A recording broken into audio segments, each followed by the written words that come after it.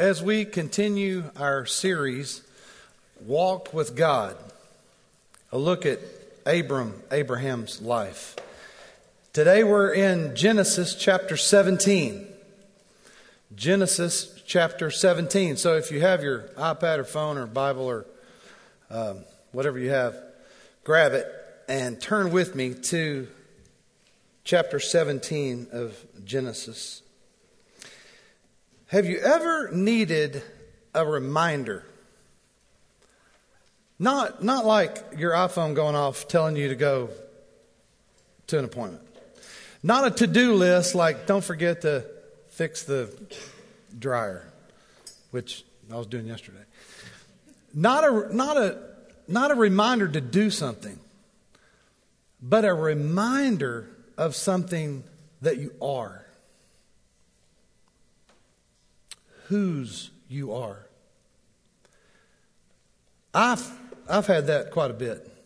Over the last 36 years of ministry, I've always had down times. Lots and lots of up times. Top of the mountain experiences. Camps, retreats in student ministry. Crusades, revival. People that you've invested in. The light bulb finally turns on after 4 years of praying for them and talking to them, and the light bulb comes on and their life has changed. All kinds of mountaintop experiences. But there are times in my ministry that I've had to step back and go be alone and talk to God about why. Remind me again why I'm doing this. An experience of struggle, an experience of the light bulb turning on a little bit brighter in my head of God called me to do something. Feeling I had at Camp High Lake years ago when I was 17. A reminder to go back to that God has this. I believe that's where Abram is this morning. We talked last week about some of the messes that he got into because of things he was trying to do. Him and Sarai were coming together trying to take over and decide that they were going to have a better plan to fulfill God's covenant with them, a commitment, a promise. And they messed it up. And we find ourselves today in chapter 17. Abram is 99 years old. Sarai is 89, respectively. The initial promise of God was 24 years old. 24 years old in the making. Most of us can't even wait 24 minutes. We struggle with 24 days. 24 years in the making. When Sarai and Abram took into their own hands, born of Hagar, their son Ishmael, now 13 years old. Follow with me in verse 1. When Abram was 99 years old, the Lord appeared to him saying, I am God Almighty. Live, some translations walk, in my presence and be blameless. I'll set up my covenant between you and me, and I will multiply you greatly. Then Abram fell face down, and God spoke with him. As for me, here is my covenant with you. You will become the father of many nations. Your name will no longer be Abram, your name will be Abraham. For I'll make you the father of many nations. I'll make you extremely fruitful, and with my nations and kings come from you. I'll confirm my covenant that is between me and you and your future offspring throughout their generations. It's a permanent covenant to be your God and the God of your offspring after you. And to you and your future offspring, I will give the land where you reside today, all the land of Canaan, as a permanent possession. I will be their God. Point number one, God will always be faithful to his word. There's a lot happening in these first 8 verses. Several things to talk about. He's reminding Abram that he hasn't left him. He doesn't plan to. Abram, throughout this part of Scripture, is kind of trying to figure out what was God saying and what did God mean, and he was trying to make it from a human perspective, and God never planned to leave him. God's renewing his promises to make it official with a covenant.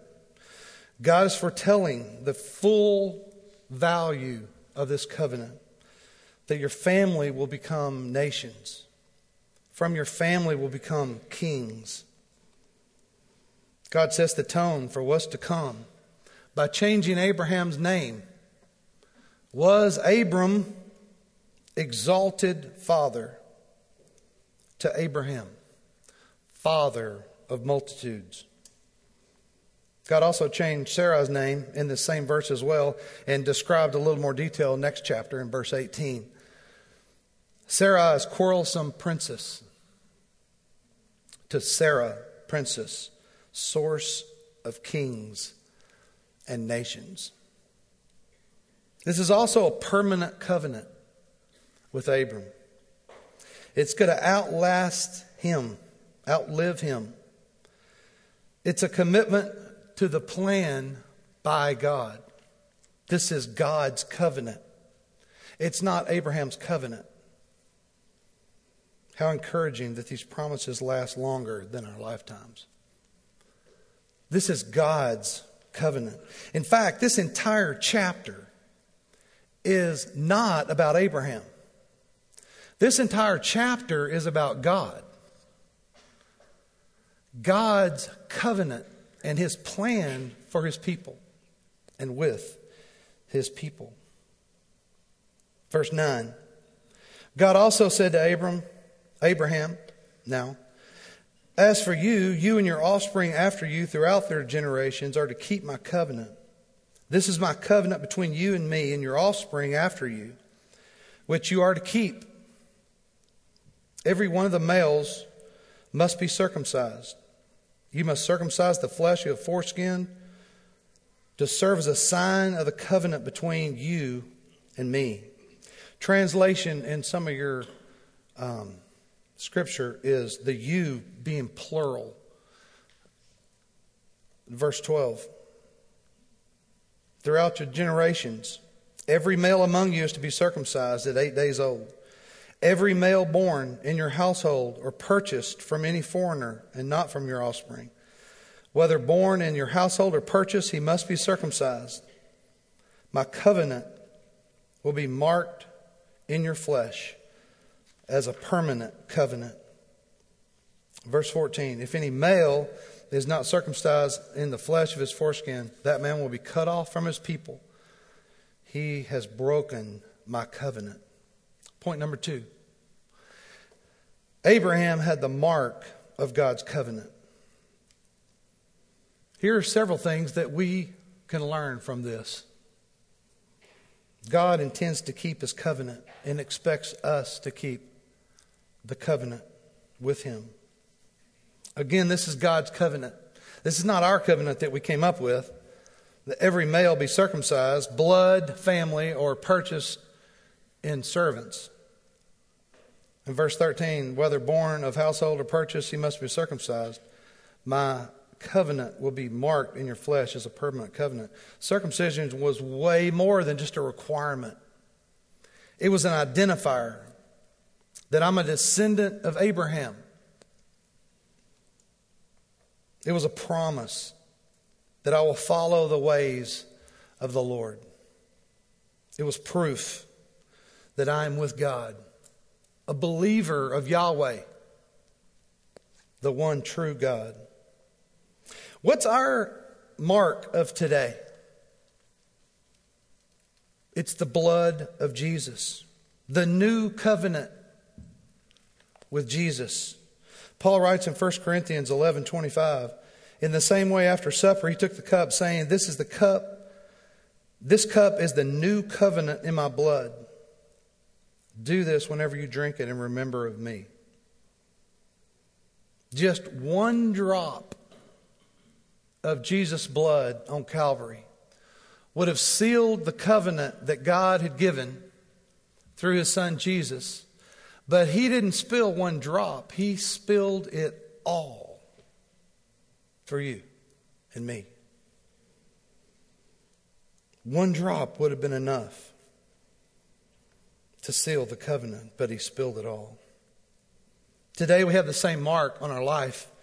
If you've invited Jesus into your life, the inward mark, our heart, where Jesus resides, if he is there, he convicts. The Holy Spirit is there. Jesus, God, all three in one, live in and through each believer today. An outward mark is baptism.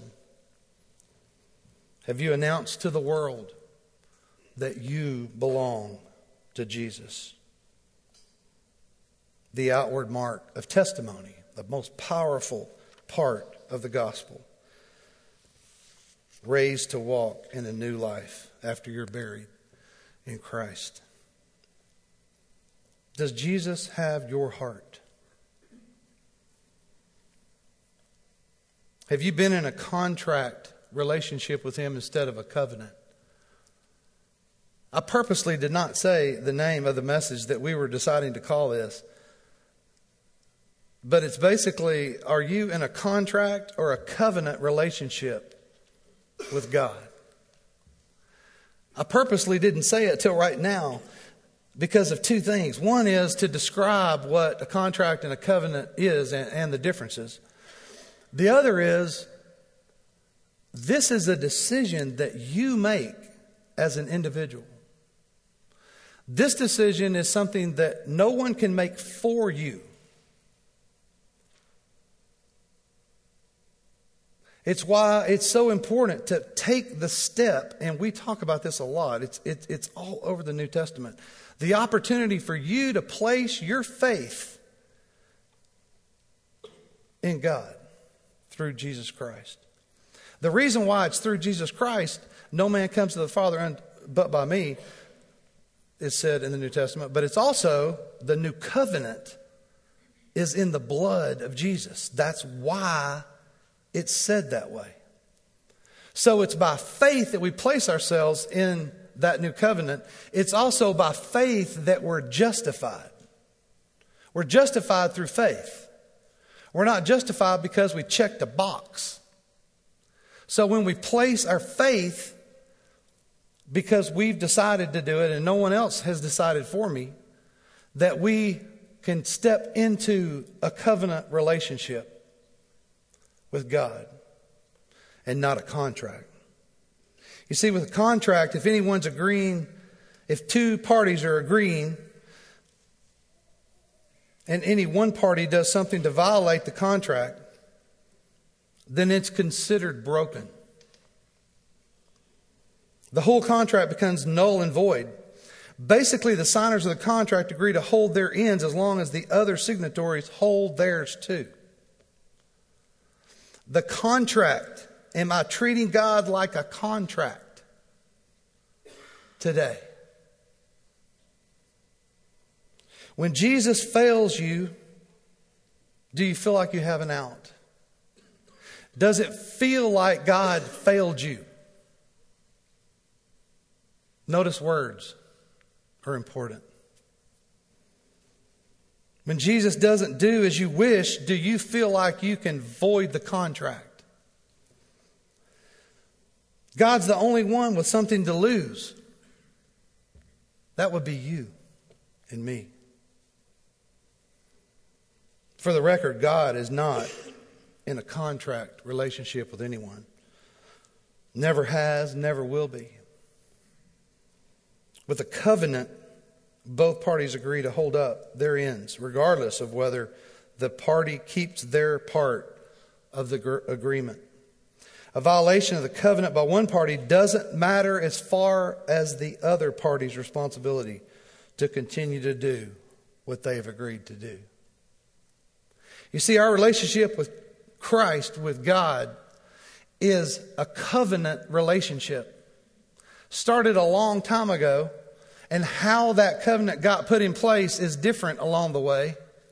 But it's all part of redemption, the story of redemption that God placed in our path. And yes, He chose you. And yes, you chose Him. It's the argument of predestination. Predestination is in Scripture. So is free will. Our little minds have a hard time with that, or at least my little mind does. Struggle with, wait a minute, you chose me, I chose you. Which one is it? It's both. Scripture tells it. I have 1,000 questions when I get to heaven, and that's one of them. I wrote down in the front of. I'm on my 5th Bible now, and I wrote all these questions down. That's one of them. Like, explain that to me a little bit more detail. But they're both there. Have you experienced the covenant relationship with God? Grace, forgiveness, love, salvation, second chances, blessings, community, fellowship. We could go on and on and on. The blessings and benefits of a covenant with God. I believe from this text, Abraham already felt the benefits of this relationship. The promises of God are 24 years old, and he's been living in these promises. It's also totally confusing to him. Verse 17 of chapter 17. Abraham fell face down. Then he laughed and said to himself, "Can a child be born to a 100-year-old man? Can Sarah, a 90-year-old woman, give birth?" So Abraham said to God, "If only Ishmael were acceptable to you." In some of your translations, it says alive to you. Verse 19. But God said, "No. Your wife Sarah will bear you a son, and you will name him Isaac. I will confirm my covenant with him as a permanent covenant for his future offspring. As for Ishmael, I've heard you. I will certainly bless him. I will make him fruitful and will multiply him greatly. He will father 12 tribal leaders, and I will make him into a great nation. But I will confirm my covenant with Isaac, whom Sarah will bear to you at this time next year." When he finished talking with him, God withdrew from Abraham. A Bible note there is that when he went away, or he ascended from Abraham. Your translation may say. Point number 3. God is not afraid to put his name on the line. For 24 years, Abraham has known about God's promises. He's tried to figure it out, not stepping aside of God's authority or God's power, but trying to figure out himself, what did he mean? And maybe I need to figure it out and make it happen. Forgetting about the faithfulness and love for his people. God's put his reputation on the line with name changes. No longer Abram and Sarai, it's now Abraham and Sarah.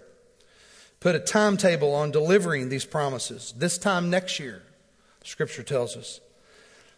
Can God give a son to a 100-year-old man and a 90-year-old woman? The redneck in me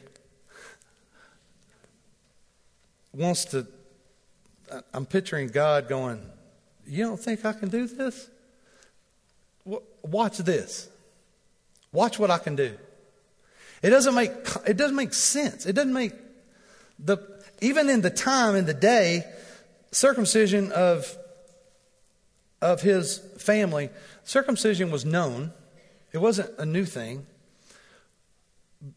Women, Justin described last week, women, part of their contribution to the family was bearing children. And part of that was Sarah is feeling like she's not getting totally there. And Abraham's trying to figure out, so what did God mean when he told me that? And the older we're getting, we're not going to be able to do this. And now that they're 100, I don't think this is going to happen. God comes back with the reminder that, watch this. I told you what was going to happen. And it's going to happen. What about Ishmael? God's grace took care of Abram's mistakes. And Ishmael did receive a blessing from God. But Isaac was the covenant. God's not done taking care of his people. A heavy subject here. And him putting his reputation on the line. I want to make sure that we're clear on a couple things. One is, this is a story about God. This is a story of God's faithfulness to us. Not a story about Abraham. Abraham's in the story. He's one of the lead roles. And the things that he goes through is a part of the lead plot. But this is about the covenant with God, with his people and his family. A few dangers to mention here I want to bring up. Don't worship the covenant of circumcision and or baptism. We worship the God who made the covenant. The worship is with God. The new covenant is with Jesus. Both of these are marks of a believer and an identifier that I'm with God. Number 2, don't equate circumcision and baptism. There are some similarities there. Neither will save you. It's a mark of God's people. It's a mark today we witnessed with Maddie of something that's happened to us on the inside of our heart. That it's an outward expression of what's happened to us on the inside. That we were buried with Christ. We're no longer ourselves. I'm identified in a new way. Circumcision was the same way. It was a physical mark. But they're not the same. The New Testament's full of salvation through the new covenant of Jesus. The Old Testament is about the circumcision marked with the family of Abraham and Sarah. Baptism is the first step of obedience to God after you've chosen to walk with God, invited him into your life. That's why I said earlier, it's a decision that you have to make. If I could make that decision for you, I would do it today. Let's make sure that everybody in here is going to be saved. And we're going to baptize everybody by closing the doors, and we're going to fill this whole thing up with water or fire hose. I don't know. But I can't. All I can do, any speaker is going to stand up here and beg of you to deny yourself and follow Christ. And the reason why it's said that way is because this is not about you. This is about God. And you have to get yourself out of the way before God can work through you. A decision that you have to make. And no one can make it for you. There's a word in this passage that's used several times in the original text. It's called Hesed. H-E-S-E-D. Hesed. It's faithful love. That God has called us into a covenant relationship. A relationship that he never intended to break. He never, for one moment, intended to let up on. It's full on forever. In the world of social media, he's not going to unfriend you. He's not going to unfollow. I've been calling out to him and I just checked and now I'm not a friend anymore. Like, well, what happened? No. That is not at all what's happening. He will never leave you, never break a promise. In fact, the word actually described, and why I think this is so important to us today, is because when we fail, sometimes we blame that on God. Sometimes we're fearful of when we fail, we come to God and He's meeting us with fists. Because of the covenant relationship, the blessings that God has promised me, that He's going to meet us with the fist of resistance. This word means open arms. It's something that's hard to identify with because this world is so full of sin and all that comes with the sin. This is about faithful love. It's the prodigal son. The story about the father. Open arms. That we find God with open arms. What a powerful reminder of faith that is justified through that faith. That we can live in a covenant relationship. God will always be faithful. God wants us to be in a covenant relationship with us. And He's willing to put it all on the line every second, minute, hour, day.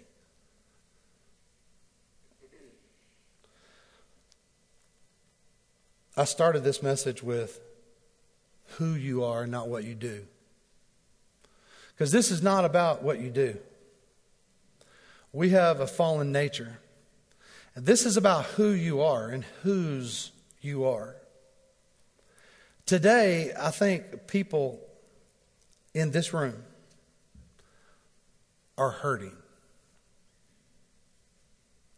People are confused. We find ourselves looking for an answer, making promises to God that we throw a fleece out or something that we do to try to figure out what is it that God wants us to do. The truth is, God don't want you to do anything except follow Him. He lights your path. The minute you think, where did God go?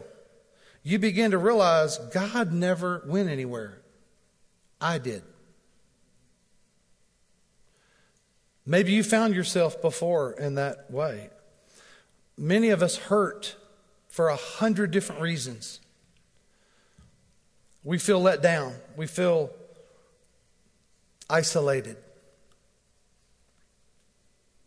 When grace through God can bring community and fellowship, that you're never alone. The things that Satan does to lie to us, and we buy the lie all the time. We keep buying the lie. And then we come back and realize that God was there the whole time, carrying us. Sometimes unexplainable. Sometimes it's even hard to understand exactly how did we get to where we were. The choices that we made got us there. We begin to try to figure it out ourselves like Abram did and just made a mess. And how in the world are we going to get back in a relationship with Christ? Because I hear it all the time.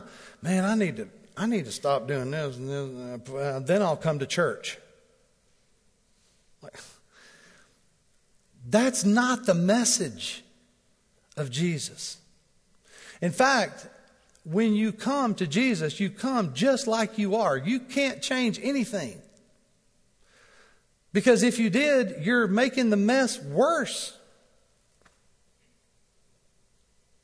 Then when you're in a relationship with Christ, you're a new creature. In a covenant relationship. Our church is a covenant church. Those of you who've gone through Starting Point have heard this. We're in a covenant relationship. We call ministry partners. It's not a member, like you have dues to pay. It's a ministry partnership because it's a covenant relationship. To mark that covenant relationship with our ministry partners, and the church is built of ministry partners. It's not a building. A church is you and me. We changed our name. We have a new vision for our church. We're taking Jesus to Mount Juliet, Hermitage, Donaldson, putting churches in communities that are smaller, that are identified closer to the people who live there. And we're not on God's timetable. We are on God's timetable. We're not on our own. Whew. Strike that from the... No. We are on God's timetable. We're not on our own. Because our own bills, goals, and objectives that we're trying to meet, and then we like slide and tilt based on what those goals and objectives are, and we try to do the things that God is leading us to do. That's the only way we know how to do it. But the goal in the covenant is Jesus. Taking Jesus. I'll talk about it as much as I possibly can up here. Are you praying that God would put someone in your path this week? It's not to carry the message of a church. It's to carry the message of Jesus to people. This is about God. This is not about Abraham. It's not about you. It's not about me. What are we doing to carry that message? Do we make it clear? Our story matters. If it involves Jesus, our story matters.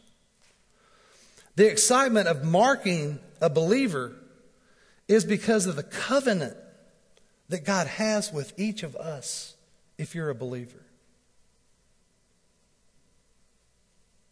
A covenant that's not broken if one party fails. Because we're going to fail. We're going to fall. And when we get back up and we work our way back to God, we find Him there already with open arms. Not with fists. I told you didn't. That's not the message of Genesis 17.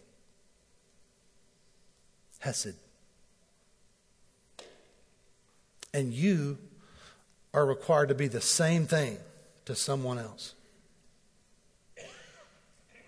It's genuine, faithful love. No strings attached.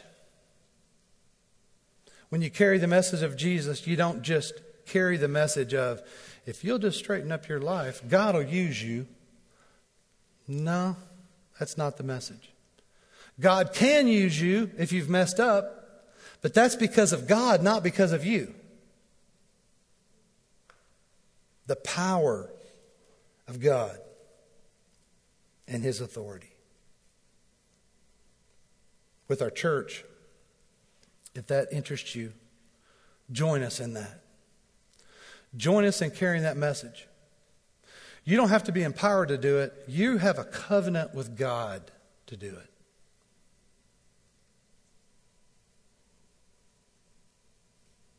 This is a decision you make for yourself. No one can make it for you. Your kids, your mom or your dad, grandparents, they all play a role in the story of God in your life. But that story is about you making a decision.